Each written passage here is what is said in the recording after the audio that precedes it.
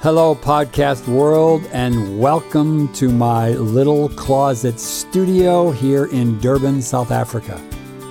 My name is Skip Collins. I am the host, producer, engineer, and coffee maker for the podcast. In other words, it's just me, my closet, and my wandering thoughts about God and faith and Christianity.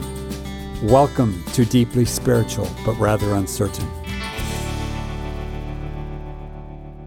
I've called today's podcast Creation, Evolution, and the Expanding Universe. But before we are done, I also want to talk about what it all has to do with us and our lives and the current religious climate in our world today. In other words, why does it actually matter? So let's jump right into the deep end. Where did we all come from?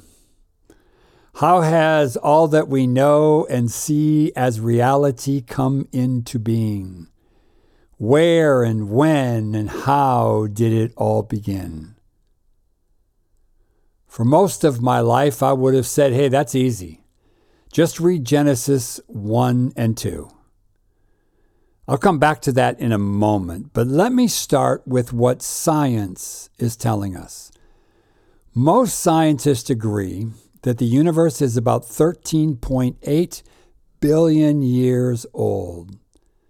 The consensus is that at a particular moment in time, there was a massive explosion from one single point that started the process of creation. The energy of this explosion created particles. Scientists believe that almost immediately, like 3 minutes into the life of the universe, these particles started to join together and they formed protons and neutrons. From that point, it took another 300,000 years for the universe to cool down to like the temperature of the sun, which I think is like 6,000 degrees. But once it did, those protons and neutrons started to combine to create the first stable atoms. Then sometimes during the next 300 million years, those atoms began to bond together to create molecules. At about the 400 million year mark, stars came into being, and 1 billion years into this process, there began the first cluster of planets, and 8 billion years later, so like 9 billion years in, our galaxy was actually formed. So for 9 billion years, the universe had been expanding and growing and becoming more complex. But this is where it really starts to get good. So at around the 10 billion year mark, molecules began to join together to create cells. And at about 13 billion years, since this massive explosion, life is born. First animals, and then human beings. Now, that is a very oversimplified kindergarten version of the creation of the universe, because to be honest, that's all my little mind can comprehend.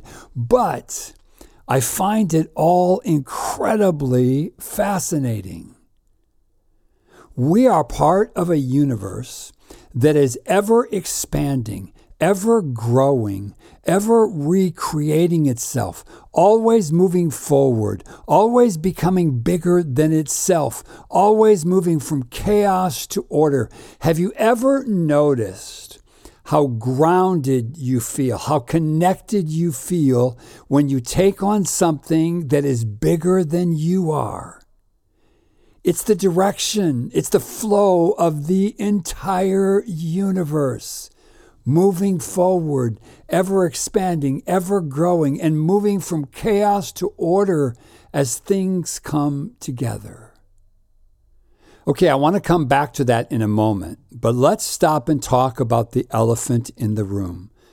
So what about the Bible? Doesn't the Bible have something very different to say about the story of creation? Yes, it does. There is a conservative Christian view of the origins of the universe that stands very much opposed to the theory that I laid out. And just to be fair, it's not just TV preachers or sandwich board wearing street evangelists that say so. There are some highly respected theologians and highly respected scientists, although they're quite in the minority these days. In fact, if one is a literalist when it comes to the Bible, one has to disagree with the theory of evolution. First of all, Genesis 1 describes the creation of the universe as taking 6 days. Creationists hold true to this view and make strong arguments to defend it. In their mind, if this argument fails, if this falls apart, then our trust in the entire Bible, our trust in our whole of our faith just falls apart. 6 days or nothing, full stop. Now, there is a debate among those who want to hold true to Genesis 1 and 2 as to how long a day is. But many hold the theory that it has to be a 24-hour day as we know it. But there are some who try to blend the two stories together by quoting a couple of passages, one from the Apostle Peter, where he says, a day is like 1,000 years to God, and 1,000 years is like a day. For me, I've come to the conclusion that the stories in Genesis 1 and 2 are not to be understood as actually happening the way the stories say that they did. In fact, the two stories don't even agree on how it happened. And so you even have to do some pretty crazy theological gymnastics to make them do so. I've told this story before, but it's worth repeating. I heard it on a liturgist podcast, and I think it was Mike Gungor that told the story, but I could be wrong about that. He said one day he overheard his wife reading a story to their child from the Bible. And the child asked, "Mom, did this really happen?" Her mom's reply was, "It doesn't matter, darling, because it's true." If you ask me if Genesis 1 and 2 actually happened, I would say it really doesn't matter because it's true. It has taken me many years of turmoil within myself to give up on the idea of the biblical version of creation as the way it actually happened. And when I say turmoil, I'm not exaggerating. It was like letting go of an old friend. It was hard. It was even longer before I could use the word myth when talking about the creation story. Do I think it's a myth? Yes. But here's the thing with myths. They present no facts, but they contain much truth. What would happen if we stopped looking for the facts in Genesis 1 and 2 and just started seeing the truth? So what is the truth that I see? Well, let me tell you, I could spend a long time here, but let me just give you a few things.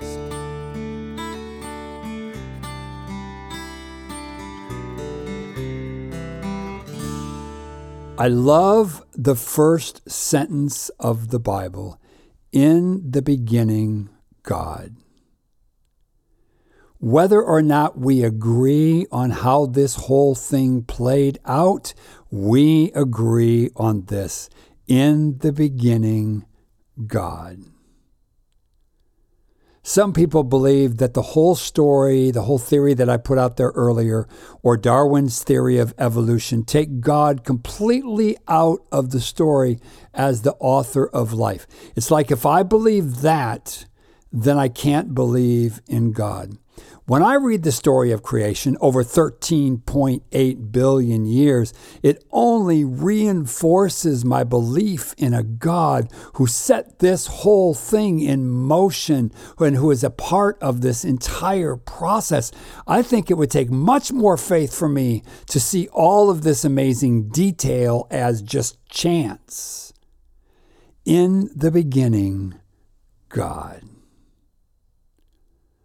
Secondly, this story is about creating order out of chaos.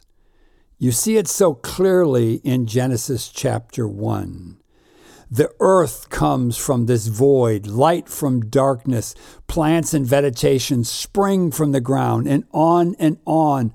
Order comes from chaos over and over and over. It just couldn't be more clear.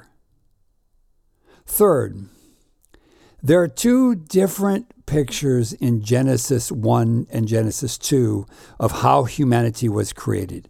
In chapter 1, it says men and women were created in the image of God. In chapter 2, it says that God breathed life into man. I love both of those images. God's image, God's life implanted in us, in all of humanity. I don't know how that works in all of the creation process, but I do believe that the creation of humanity is something different than all the rest of creation. We are not just cells and molecules that are put together. We think, we feel, we love, we cry, we get angry, we'll feel pain, we feel joy. The life of God, the image of God implanted in us. One more truth that I'll mention for now, although there is actually pretty much endless truths in these first two chapters in Genesis. It's in the story of Genesis 1. God looks back on all that he has created, and he says, "It is very good." Is that how God sees the universe? Is that how God sees me? Very good? Because that's not what I've been taught. I was taught that God is pretty much pissed off at everything, including me. But God sat back somewhere in this whole process of creation, and he looks at it and he says, "Whoa, this is really good." Man, just that truth, that one truth, changes everything. Let's take a step back from Genesis 1 and 2 and talk a bit about how we as Christians view science in general. Here's the question. Do we interpret the Bible through science or science through the Bible? In other words, when science and the Bible conflict, do we go with science first or the Bible first? The argument that I proposed for years is that the Bible can't be wrong, so there must be things we don't understand about science. I don't think that's a terrible argument because every day we are learning things about science that we didn't know yesterday. Science changes as we learn more. Just take the science around what is healthy to eat. Red meat is bad? No, red meat isn't bad. Bread is bad. Or refined sugar is okay, but then 20 years later, refined sugar is the enemy. Science changes and grows all the time. Don't wear a mask. It won't protect you against the coronavirus. And then, oh no, everybody wear masks. See, we have not figured all this stuff out. We are learning and we are growing. We're ever figuring out the science. But at the same time, there are things in the Bible that are just flat out wrong, scientifically speaking. In Job, for example, it appears that God is saying the earth is flat. It comes amidst this wonderful conversation between God and Job. And I just love because of God's a little bit cheeky in this conversation.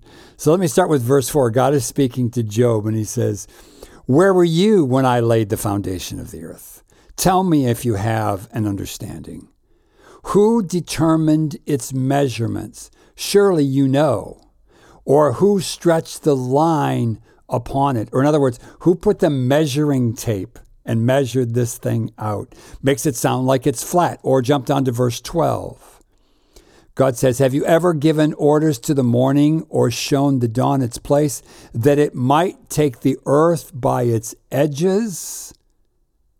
See, the earth seems to be flat. In Revelation and Isaiah, it speaks about the four corners of the earth, and the Bible seems to affirm that the earth is flat. But then you come to Isaiah chapter 40, verse 22, and it says, "God sits enthroned above the circle of the earth, and its people are like grasshoppers." Here the earth seems to be round. So which is it? If you read the Bible thinking that every scientific point has to be correct, you run into all sorts of problems. Of course, there are people who do the incredible theological gymnastics once again to try to prove the Bible is right, even when it speaks to science. But it seems much easier and much more responsible to understand that the Bible is not trying to be correct on every point of science. What you see in the stories and the poems and this history of the Jewish people is how the people that wrote the text understood science at that time. Of course they thought the earth was flat. It seems pretty flat from where I sit, but then I've seen pictures taken from space, and I realize it's not flat at all. The Bible is not trying to be correct in every mention of science. Let's don't try to make it into something it's not.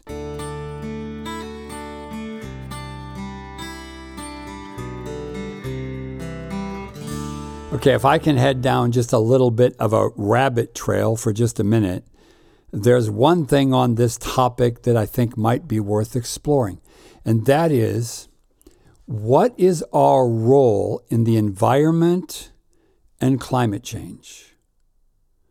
What should a Christian's response be on this issue?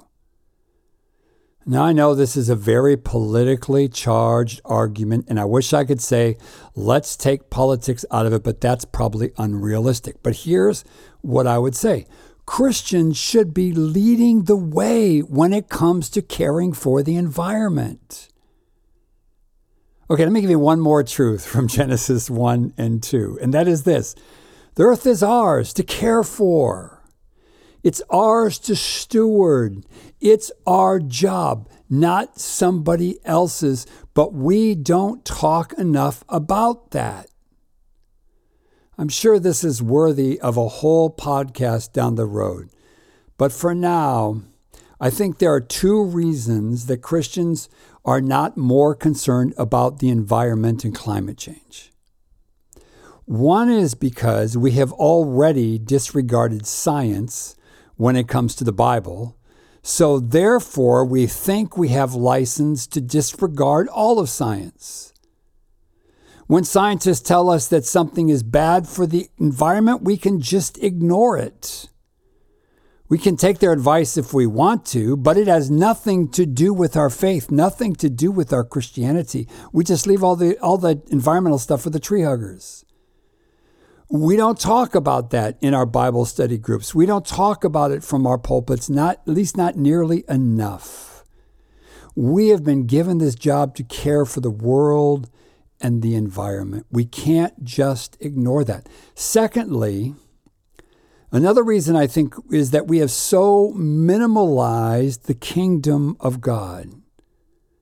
Because we have boiled down the kingdom of God just to be about my personal relationship with God and getting to heaven when I die. We have bastardized what Jesus was talking about when he spoke about the kingdom of God. Personally, I think that caring for the environment is actually part of what it means to be a citizen of the kingdom of God. So, my friends, care for the environment, recycle, work on your energy footprints, be aware of your impact on the world, do everything you can to leave this world better than you found it. Okay, with all that said, let me come back to the point that the universe is always moving forward, always expanding, always becoming more complex and more unified. The French philosopher Pierre de Chardin said that progress is the soul of the universe. I love it. Progress is the soul of the universe. I'm sure you know that your body is made up of hundreds of billions of cells. Each day, many of your cells, billions of them actually die. And then new cells are created to take their place.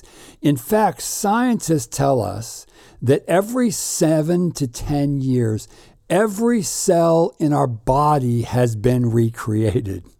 How crazy is that? I mean, there have been like 7 of me in my lifetime.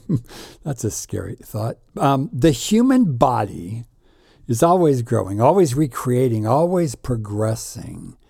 That's the movement of the universe. In the last episode, we spoke about the kingdom of God.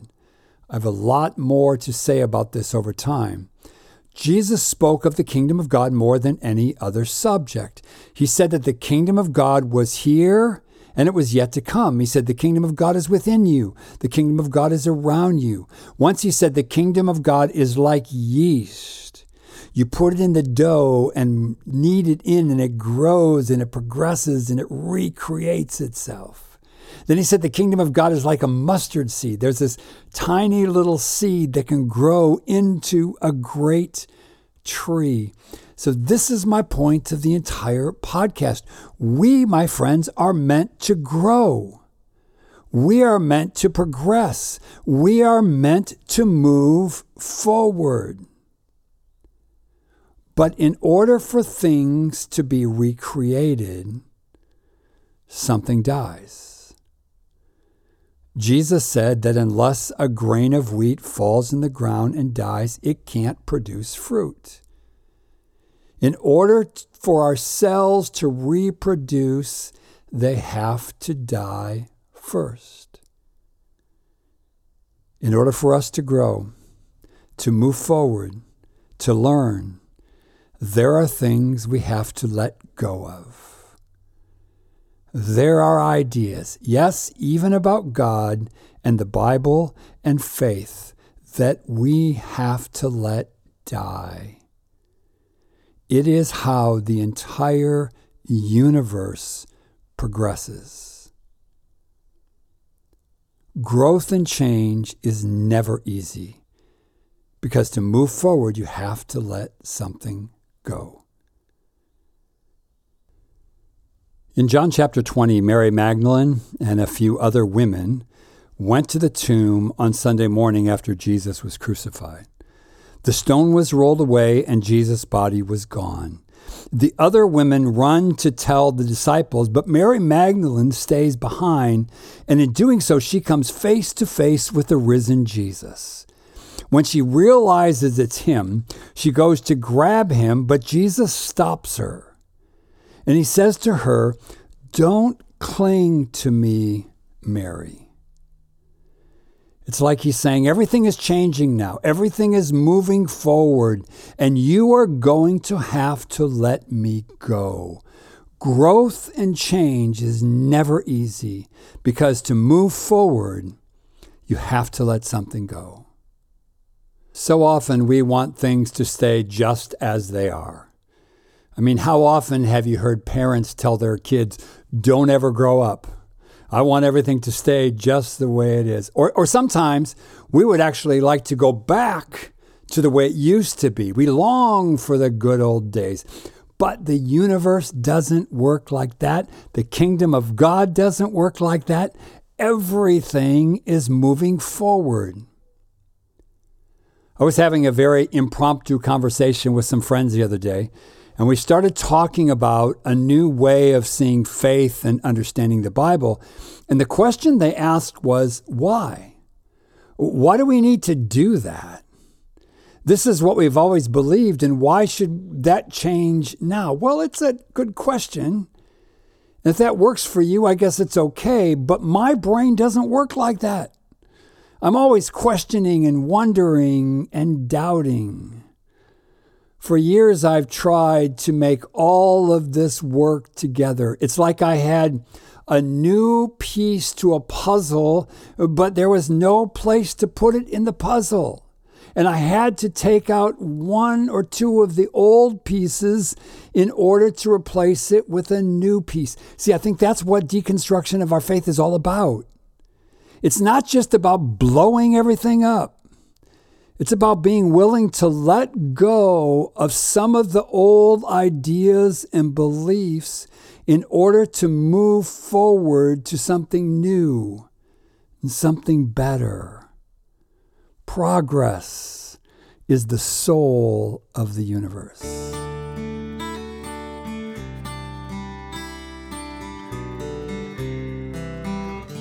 As I share these thoughts with you, the world is in the midst of a kind of awakening around the subject of race and racism and disparity. Phrases like Black Lives Matter and white privilege are a normal part of many of our conversations these days. There are riots and protests all over the world that have been sparked by the killing of George Floyd in the United States. But this isn't the first time this has happened. In America, there was a civil war that was fought primarily to end slavery. And then there was the civil rights movement in the 1960s, the LA riots in 1992, the Ferguson riots in 2014. In South Africa, the struggle against apartheid has been going on and on. Back in 1976 was the Soweto Youth Uprising that really changed the trajectory of the struggle here in South Africa. There was hanging of the Sharpeville Six that spurred protest all over the world. Nelson Mandela's release from prison in 1990. Around the world, there have been incidents and protests and riots that have pushed our thinking, that have moved us forward, that changed our views, and that made us better people. Now, one could easily argue that it's not enough and it's not fast enough, but that's a debate for another time. What I see right now is the George Floyd incident has once again opened the conversation and forced us to look at ourselves and our systems one more time. It is compelling us forward to a new day and a new vision. It's challenging racism and white supremacy. It's challenging our thinking on policing and history. It's forcing us past rhetoric and into action. There's no question, however, that this progress is difficult. There are some that would like to stay right where we are, or at least they would rather move this whole thing to a slower pace. I get that. But the truth is, that is not an option. Everything is moving forward. Let me see if I can wrap all this up and make some sense out of it. When I look at the creation of the universe and the world that I see, the world that I live in, I see this picture of a world that is always moving forward, always expanding, always growing, coming from chaos to order. I want that to be the story of my life. I don't ever want to get stagnant. I want to learn and grow and move forward. I want to be willing to leave behind the things that have served me well up to this point, but no longer do. I want to be better. So I hope that gives you some things to think about for a while. If you have thoughts, ideas, questions, drop me a line. I would love to hear from you on this subject. Also, if you have an extra $1 a month or more, that you could live without and you want to support the cause, go to my Patreon page, Patreon, patreon.com/Skip Collins. FYI for my South African friends, you can use a local credit card just fine. It just means your $1 will fluctuate a bit from month to month. Right now, the dollar is at about 17 rands. You can drop out or change your donation at any time if the rand-dollar exchange goes through the roof. So that is it for today. I hope you have a great week ahead. Keep safe. Shalom.